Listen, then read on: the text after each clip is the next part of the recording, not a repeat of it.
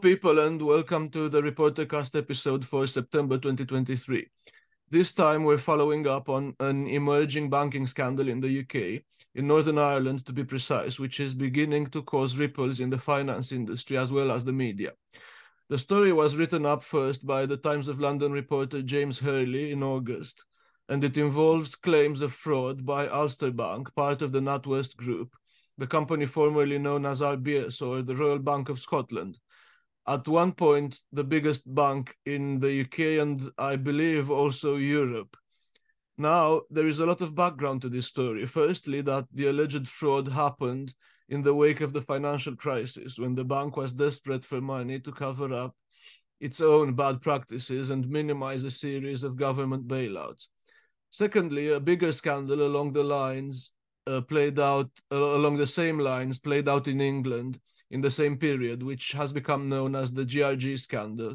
GRG being the global restructuring group of RBS, which was set up to call in corporate loans and use various highly aggressive financial techniques to juice small companies, which often were put out of business. If you are new to this, you have a lot of catching up to do, but in the interest of time, for those even vaguely familiar with the topic, we will cut to the chase. It seems a similar practice has happened in Northern Ireland, which is only now coming to light, and while England-based clients of GRG were provided with at least some form of compensation, nothing has been done for the Irish side. With us today is Steve Middleton, a veteran financial advisor who has spent years trying to help clients of Ulster Bank get justice and compensation for what is allegedly a serious fraud. And I use this word with awareness of the implications, because that's the same term used by Ian Tyler, a former senior RBS banker, who is now blowing the whistle on the mechanics of this situation. The bank has denied any wrongdoing, but admitted some of the contracts were poorly drafted. It's also important to mention that sitting in the background of this story is an NGO called Transparency Task Force, who follow financial crime in the UK and abroad, and who connect journalists with whistleblowers, experts, policymakers, and victims of financial crime. The head of this NGO, Andy Agathangelou, has done great work on this story and others, organizing webinars, meetings, and calls, and he deserves to be recognized. He's really passionate about this work, and he's an inspiration. Steve Middleton was introduced to me by Andy. Steve is based in Yorkshire, and thanks for joining us, Steve. Sorry about the long introduction. Good morning, Matty. Glad you're here. Glad to have you. So the first question: how did you end up in this situation? How did you end up involved in the Ulster Bank alleged scandal? What is your role, and what are you doing now relating to it? I've acted as a consultant on financial regulation for the last 8 or 9 years now. So where there have been claims against banks, and it involves the regulatory rules and how they interact with people's rights and consumer rights. I've advised claims firms, lawyers, barristers in those areas.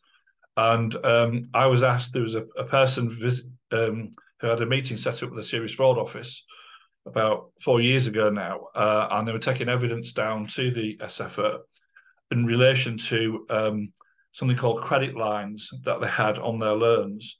And because it's an area that I've spent a long time working on and exposing, I was asked to go down and meet with them in the Serious Fraud Office to set out my concerns over those areas, which I did.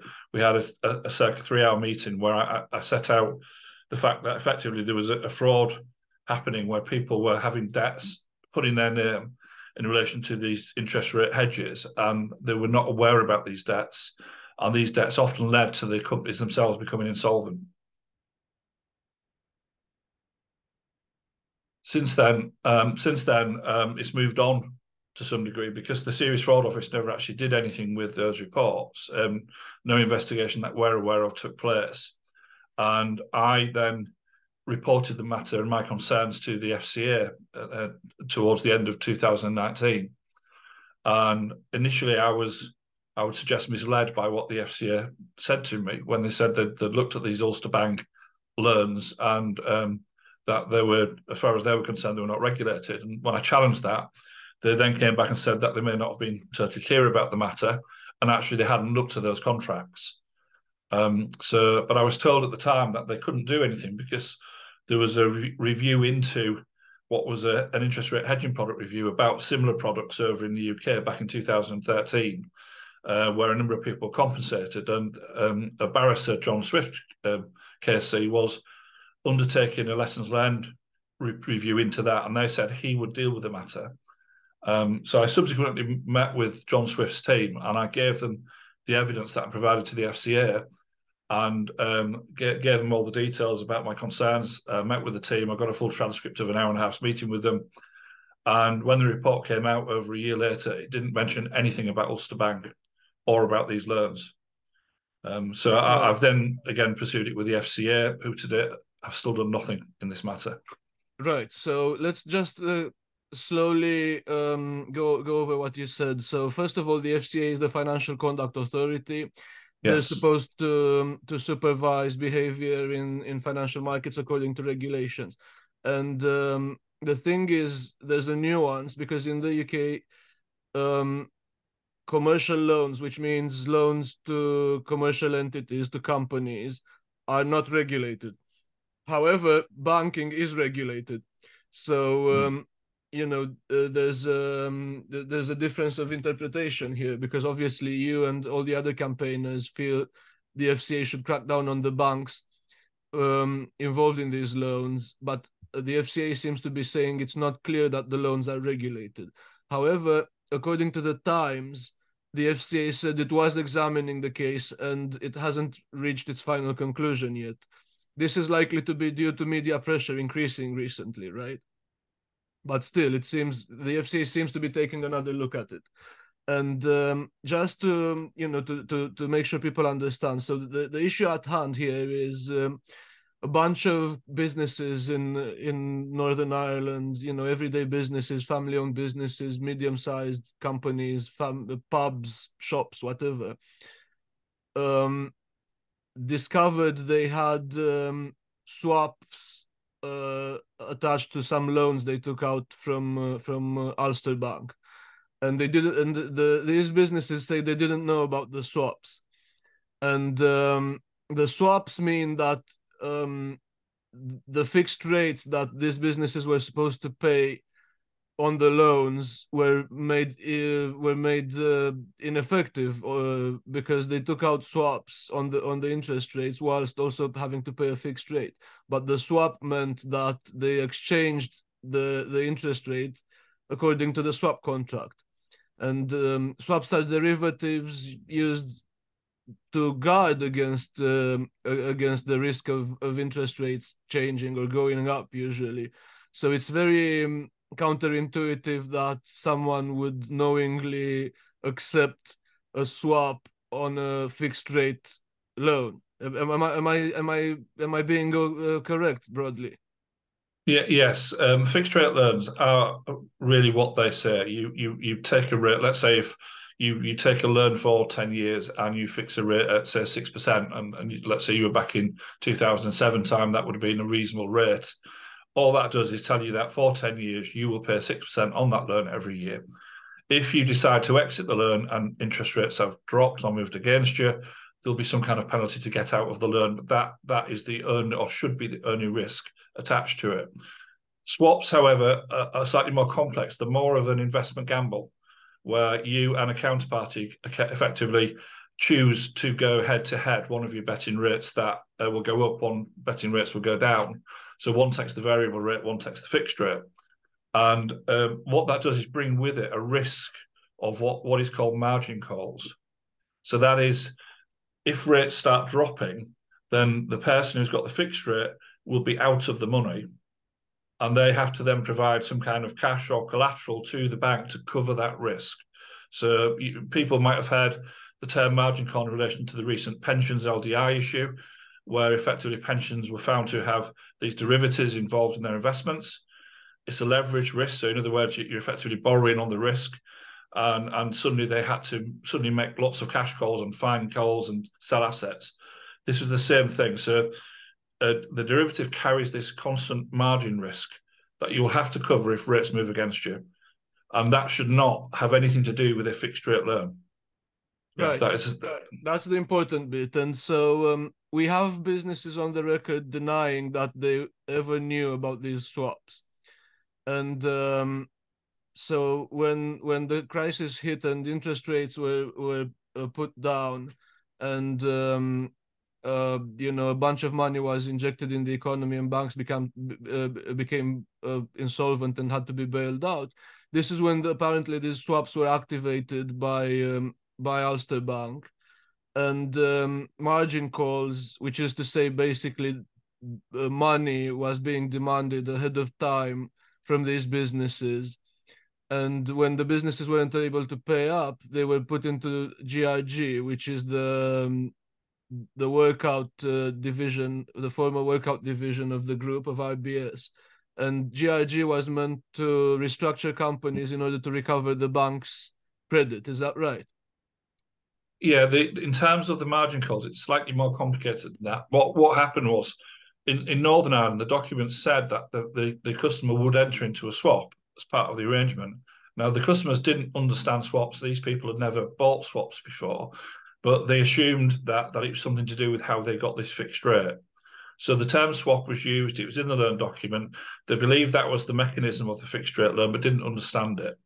But what happened was in the background, the bank were putting lines of credit in against that customer. So rather than actual make cash calls, in other words, when rates drop, rather than going to the customer asking for money, they would extend a credit line and then increase that credit line, which was secured against the customer's security, the And properties. okay, this is important. And so according to you and Ian Tyler, this is the smoking gun because the credit lines were hidden from the customer.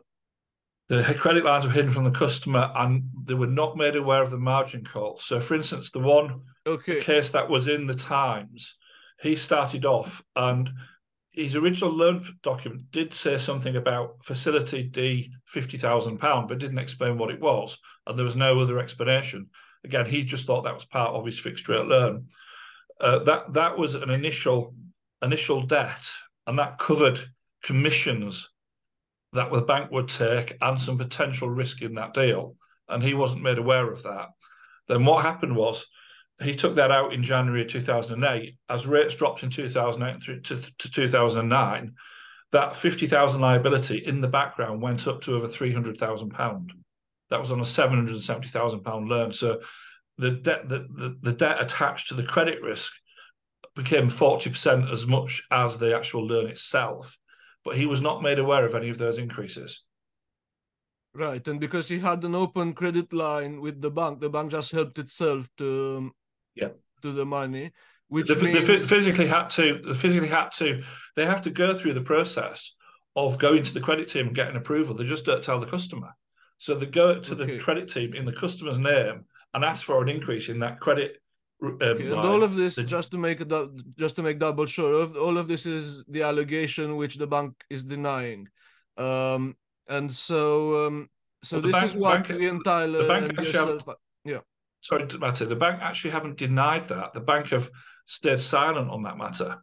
right. So the bank is just generally denying any wrongdoing without specifying exactly what was going on, Well, and the so wording of the bank's responses are very interesting because this is a clear fraud because there was no contractual basis for that credit requirement. That was a risk the bank should be absorbing, and it illegally passed that on to the customer instead. Now, what that okay, did, that's interesting. that gave the bank a profit. Each time rates went down, they had an extended profit in their accounts, and they also had an asset on their balance sheet related to that value. So they were falsely accounting credit risk against the customer rather than themselves, and it was hugely beneficial for them while being Right. massively detrimental for the customer. Right. Okay. So, and this is what the Times is saying as well, that according to Ian Tyler, this shouldn't have happened, and the bank should not have done this. And Yes. so, just to be clear, this isn't happening anymore. So, it went on for what, 5-6 years, roughly. We know Between yeah. we know at least 5 years because we've seen cases that were done in 2007, and what happened was the majority of these people all got either pushed into insolvency or moved into GRG around the 2011-12 period. So we know they were falsely accounted for at least 5 years. Yes. Okay, all right. So 2007 to 2012, roughly. Yeah. And how many clients were affected that you know about? We can't get an answer from either the FCA or the bank on this. We've got estimates that we think there may be around about 1,000, up to 1,000 maybe in Northern Ireland, because customers affected by it, and we think maybe twice as much as that in the Republic. But that's based largely on the fact that many of these loans were sold later on to Cerberus at a very, very huge high discount. I see. So Cerberus is a private equity fund that buys bad debt and tries to recover as much of it as possible. Yeah. And it buys the debt at a discount. And usually when a company like this comes in, you're at the other end of the contract, the company will use uh, any legal means available to it to recover it, including bailiffs and stuff like that.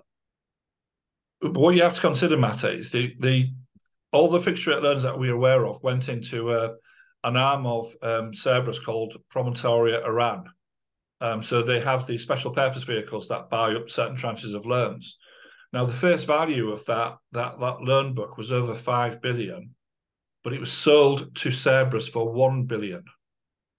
It was an 80% haircut. Now, at the same time as that, there was a similar tranche of fixed rate loans that were at Clydesdale Bank that were sold to Promontorio Enrico. That was sold for 79% of face value. So it shows the level of risk they attached to that Irish arm that was sold to Cerberus. And of course, it leads you to a simple question. Well, why would you sell debt to a third party to recover 20% of the value? Why wouldn't you just go back to the customer, give the customer a discount, and ask them to buy the debt out themselves and support the business? Right. Well, that's a fair question, and it bears mentioning that these days this is what would happen, but back then they were cowboys.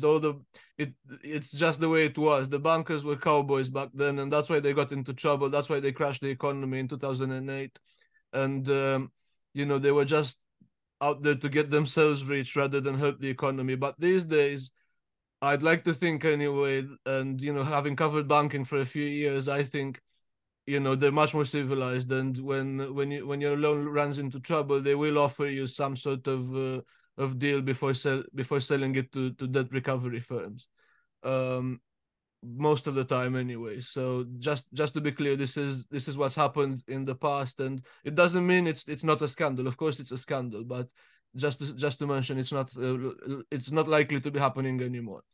And I yeah. would have to say on that matter that I'm not sure I would agree. I'm not saying that's happening at present, but if you go back into an ill economic downturn, I think exactly the same thing will happen, and I think it could be worse. You've got to bear in mind it's the same directors running these banks at the moment who are covering up these scandals from 10 years ago. Well, that's your opinion, and you're entitled to it.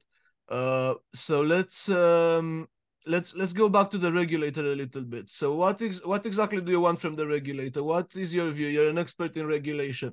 What is your view about the FCA's standing to fix this situation? What are the rules in place that the FCA would be able to enforce according to you? There's two obvious ways of them acting. They can either undertake a Section 166 review or instigate one. Now, this is what the original interest rate hedging product review was, where they will agree parameters for compensation and investigating cases with the banks, and then a skilled person, a separate entity such as an accountancy firm or law firm, will go in and act alongside the bank and set up a redress scheme. Now, the other thing they can do is something called a Section 404, but they very rarely do it, which is where they effectively run it themselves. But because of the time period that's gone on, and there are still victims over there currently as we stand, and one of the reasons why I said what I just said there, Matter, there are people at the moment facing on a weekly basis repossession threats and recovery threats linked to these actions and these loans stole from 10 years ago. So the FCA, to my mind, should immediately be setting up a review over in Northern Ireland to properly compensate victims, just the same as all the victims who had this interest rate risk in Great Britain were allowed to go into review and compensated. And my initial call would be that when you've got people as they are, and I spoke to a victim yesterday who was trying to injunct the sale of properties that he lost due to this fixed rate loan scandal, even as we speak, the FCA should agree with the bank now to put a moratorium in place to stop any action against people who have been victims of this fraud until it's properly investigated. That should be the starting point. Okay, and banks are under the obligation, just in general terms, to treat customers fairly, according to the FCA. So, yes. So that's one rule that could work in this situation if the NCA chose to use it, I suppose. They also have the banks under the complaints procedures rules, which are called DISP in the FCA handbook, dispute resolution. The banks all have a responsibility that if they become aware of a problem or a wrongdoing, they must investigate to see if it's systemic. And if they found that there's a problem, then they need to compensate customers. That is a standard rule that all of the banks have to comply with. And importantly, that covers loans to companies as well.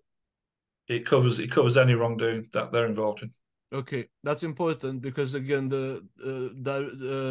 commercial loans aren't directly regulated, but the behavior of banks is regulated.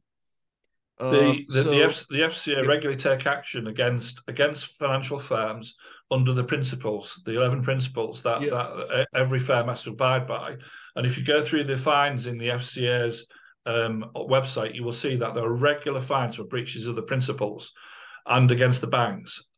So to suggest that they're outside of the regulatory parameter because the loan itself is not regulated is farcical. Right. Okay. And there has been some discussion about the Treasury in the GIG scandal over the years, and some allegations, not just from yourself, but from many campaigners against economic crime and against the way GIG worked. And one of the top campaigners is now a government minister. So there's plenty of very, very well-known people around this. So what do you have to say about the Treasury? Has the Treasury silently sort of accepted that RBS went over the top in this situation? The Treasury were behind much of what went on. The Treasury were the controlling mind of RBS while most of the worst behaviours happened.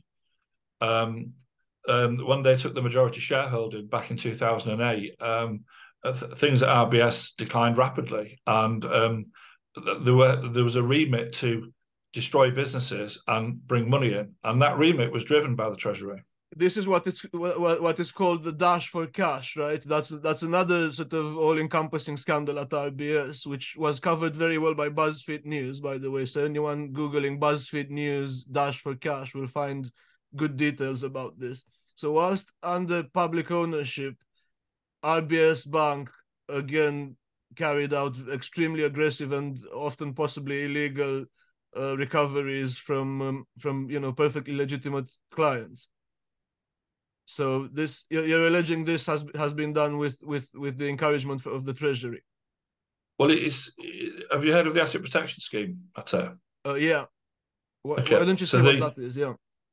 So effectively, what happened was when the government agreed to bail out Lloyds and RBS, they came to an agreement with them that they were going to get rid of a lot of third-party assets off their balance sheets to free up liquidity. And therefore they created at both RBS and Lloyds what's called a non-core division. Now, if you were in non-core, they wanted rid of your loan. You might have had a 15-year loan left, but if you're in construction, leisure, in development, hotels, those sort of things, they didn't want to keep banking you. Now, they didn't tell you that, but what they did was they set up the non-core division, and the government set up something called the asset protection scheme, where you could put in the non-core loans. You would take a 20% haircut for putting those loans into the asset protection scheme, but then the bank was insured for circa 90% of further losses on that customer. So it effectively became a stop loss to allow them to bust customers without having dramatic effects on their balance sheets. And it wasn't a dash for cash against 16,000 customers, as often is made out in GRG. There were 3 million accounts put into the non-core division. and the asset protection scheme.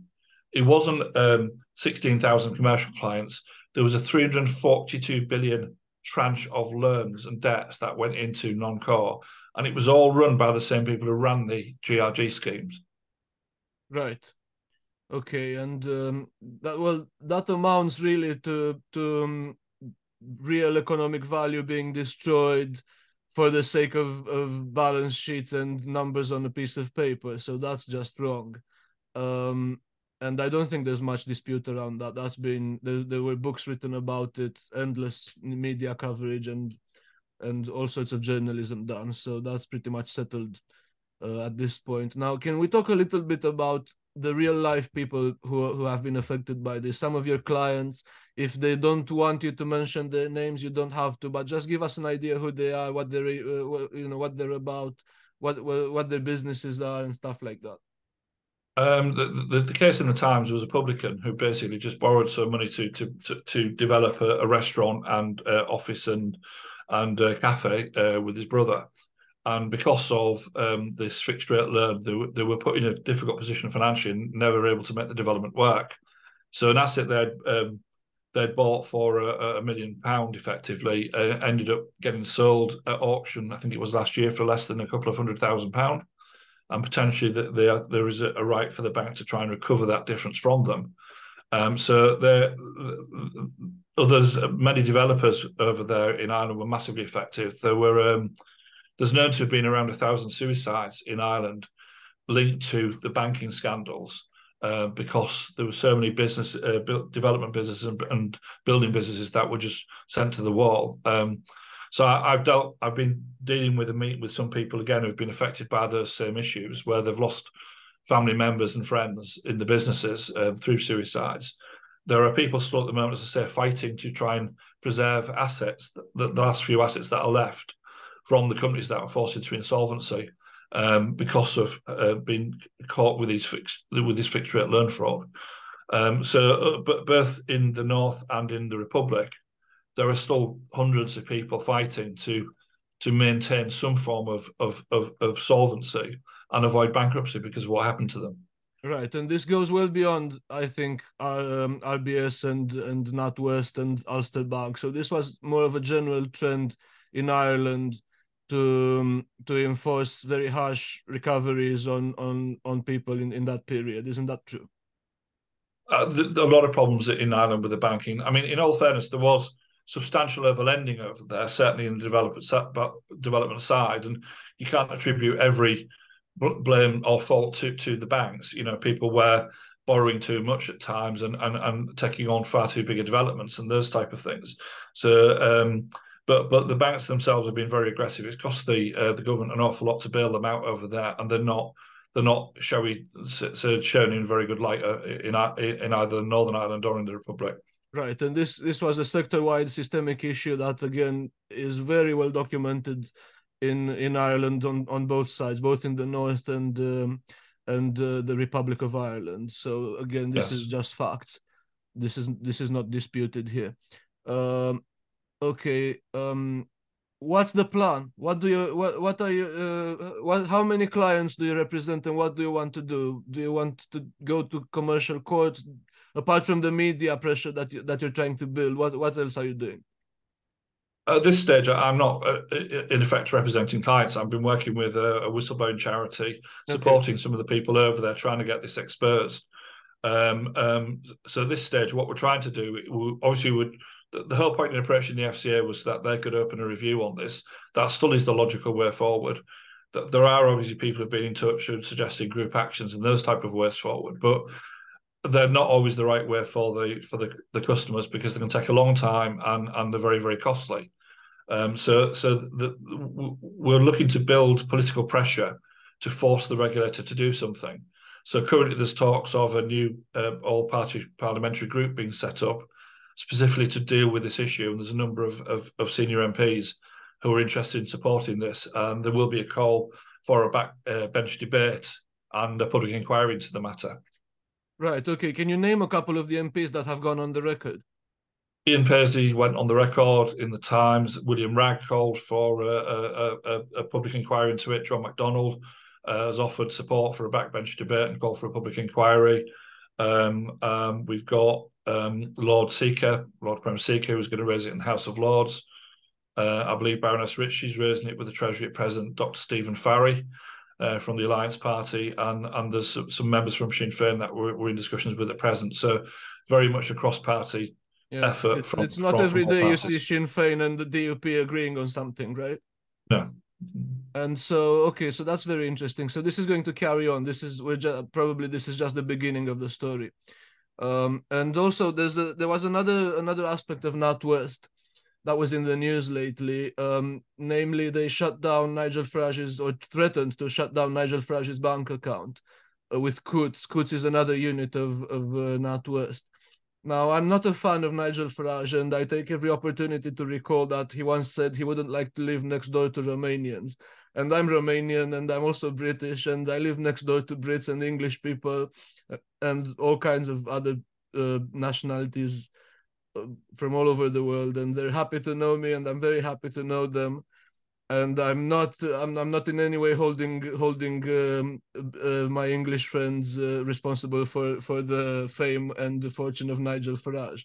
But I just wanted to mention Nigel Farage because he did have a legitimate grievance against the bank. It turned out they used basically censorship against him, and that was because his political views were disagreeable, which is not legal to do. And he used a legal procedure called a subject access request, which you can file to the bank, and they have to disclose internal communications that mention you by name. And it seems some of the alleged victims in this Ulster Bank episode are also using the subject access request. Now, can you talk a little bit about that and what it does and how successful it was? Yeah, data subject access requests are a very powerful tool if they're used properly. We've been using them for years to get information from the bank's credit systems. Now, they only work for individuals, so if you're a limited company, it's more difficult. But if you're a limited company where there's personal guarantees, there is still an argument that you have a right to get information if it relates to your person and your personal risk.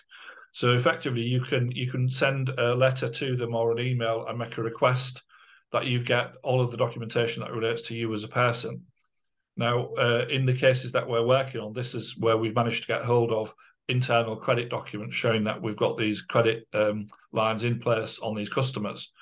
And anybody who wants to do this, if you go on the Information Commissioner's Office website, they have a template DSAR document. So you can go on there, it's free, you can get a copy of that, just input your own personal details, and then submit it to the bank or firm that you're trying to get the information from. But yeah, they're extremely useful. And in fact, on many occasions, we've got more crucial information from the DSAR requests than we've seen in court disclosures. That's very interesting. And, anyone who has a good document obtained from a subject access request and wants to share it with media, they should go right ahead. Let me hasten to add. And there was a role for ex NatWest CEO Alison Rose. You mentioned at one point when we spoke. Can you say what role she played? She resigned over the Nigel Farage scandal, but what role did she play in your work, basically? Well, we reported our concerns direct to Alison Rose. There is something called the Senior Management Certification Regime that came in at the banks a few years ago, which is supposed to hold executives to account to ensure that they're actually doing what they're supposed to do and people's roles are clearly defined. Now, she was the CEO of Ulster Bank, amazingly enough, until the end of last year or early part of this year. And because she was also the CEO of the NatWest Group, then she had an overall responsibility, if she was given the evidence or had knowledge of these wrongdoings, to report that matter to the regulator and have it properly investigated. So we wrote to Miss Rose and we provided her with several key documents that made it inconceivable that this was anything other than a fraud that had been perpetrated on these customers in Northern Ireland. And initially, she'd written back to one of the victims and effectively just dismissed, or the bank had just dismissed the claims. But I wrote from Bank Confidential to Mr. Rose and set out exactly what had happened. The executive response team was put onto this to come back with a response, but they never did. And the person who was actually looking into it, when I chased up to find out what was happening, actually left the bank around that time. So we've never had a formal response on our allegations. But certainly Miss Rose was made fully aware of them and could not dismiss the fact that she'd seen evidence of a fraud. Okay, let's see to which extent it does turn out to be a fraud, but certainly that's what you're alleging, and so far the bank has been denying all wrongdoing in general. And Well, just a point on that, Matty. Sorry to interrupt, but a point on that. Their wording is very interesting. They do not deny fraud; they deny that there's been a criminal fraud. Now, that is a very unusual response from a bank.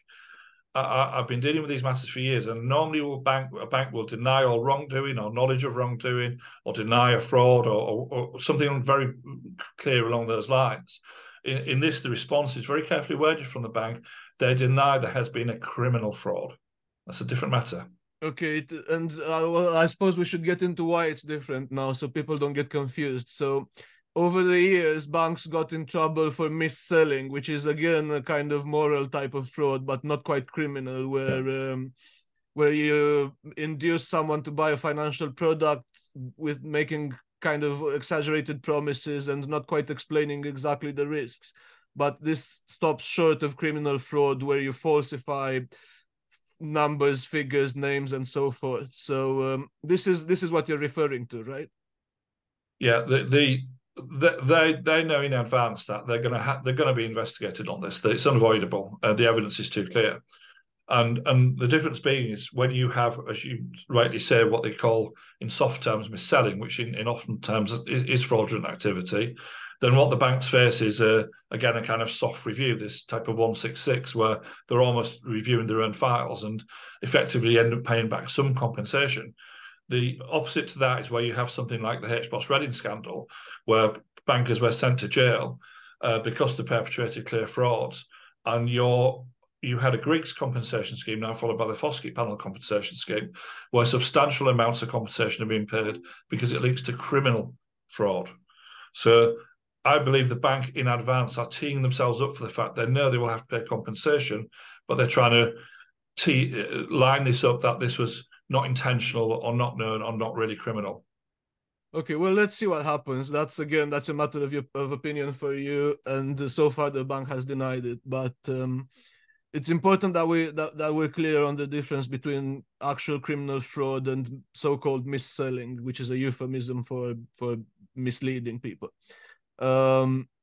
Now, why are you accusing the bank of covering up more broadly?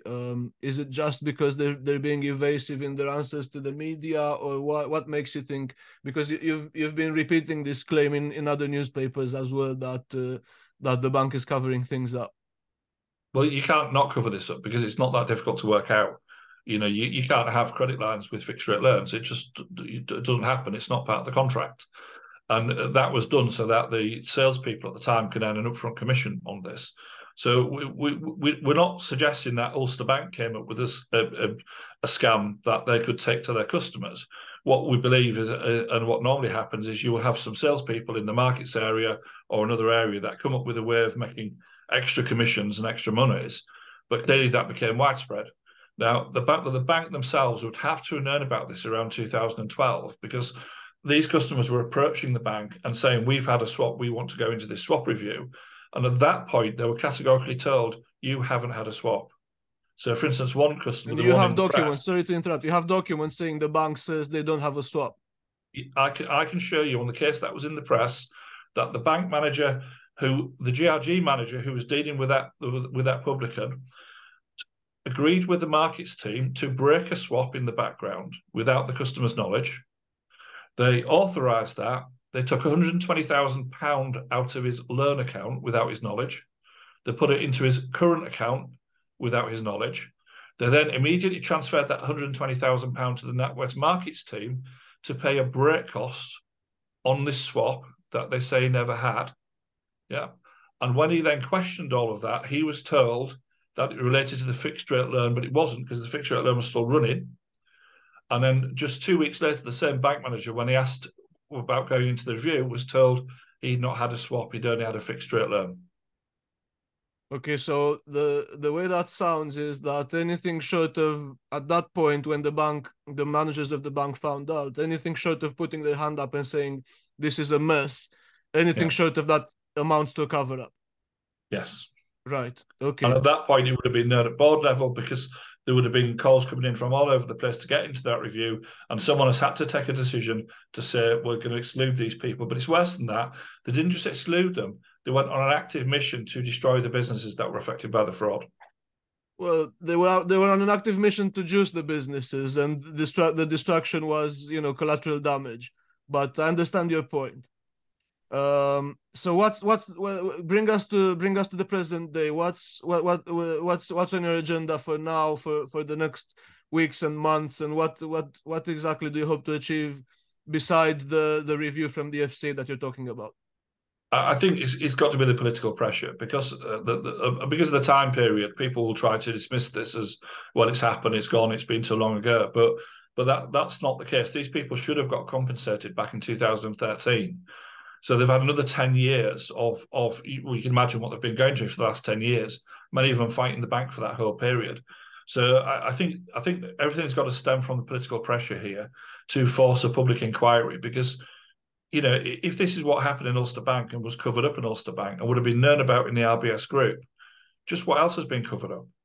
There wasn't a second report done into the GRG issue. The FCA had ducked out of doing that second and final report about what instigated all of the issues that happened there. I think there needs to be a further investigation, a proper investigation into just what happened in GRG as well as what happened in this Ulster Bank scenario. Right. Okay. And just as a final point, RBS, now known as NatWest, has already spent something like 160, 170 million, something like that, maybe 150 million on compensating GRG clients who were abused. And if I'm getting this correctly, none of that went to Ulster Bank clients yet. There would have been some in Ulster Bank who possibly got some compensation, but the compensation was nothing. It was a drop in the ocean. Did not go anywhere near towards covering what people actually lost. And the reason why was that review was set up, the GRG review, was set up to only deal with what happened in GRG. Whereas a lot of the wrongdoing, things like these credit lines, the other issues, are what that put them into GRG. So a lot of the real wrongdoing was ignored, and they only dealt with the actual profit taking in the GRG section itself. Right. Okay. And so sounds like there's going to be plenty of reason for us to keep in touch. And with this, we're closing the September episode. We thank Steve for taking his time to talk to us. We wish him good luck in his work and all the best to his clients and the people he's helping. And thank you to the audience for listening. We'll be back again next month. Thanks, Mate.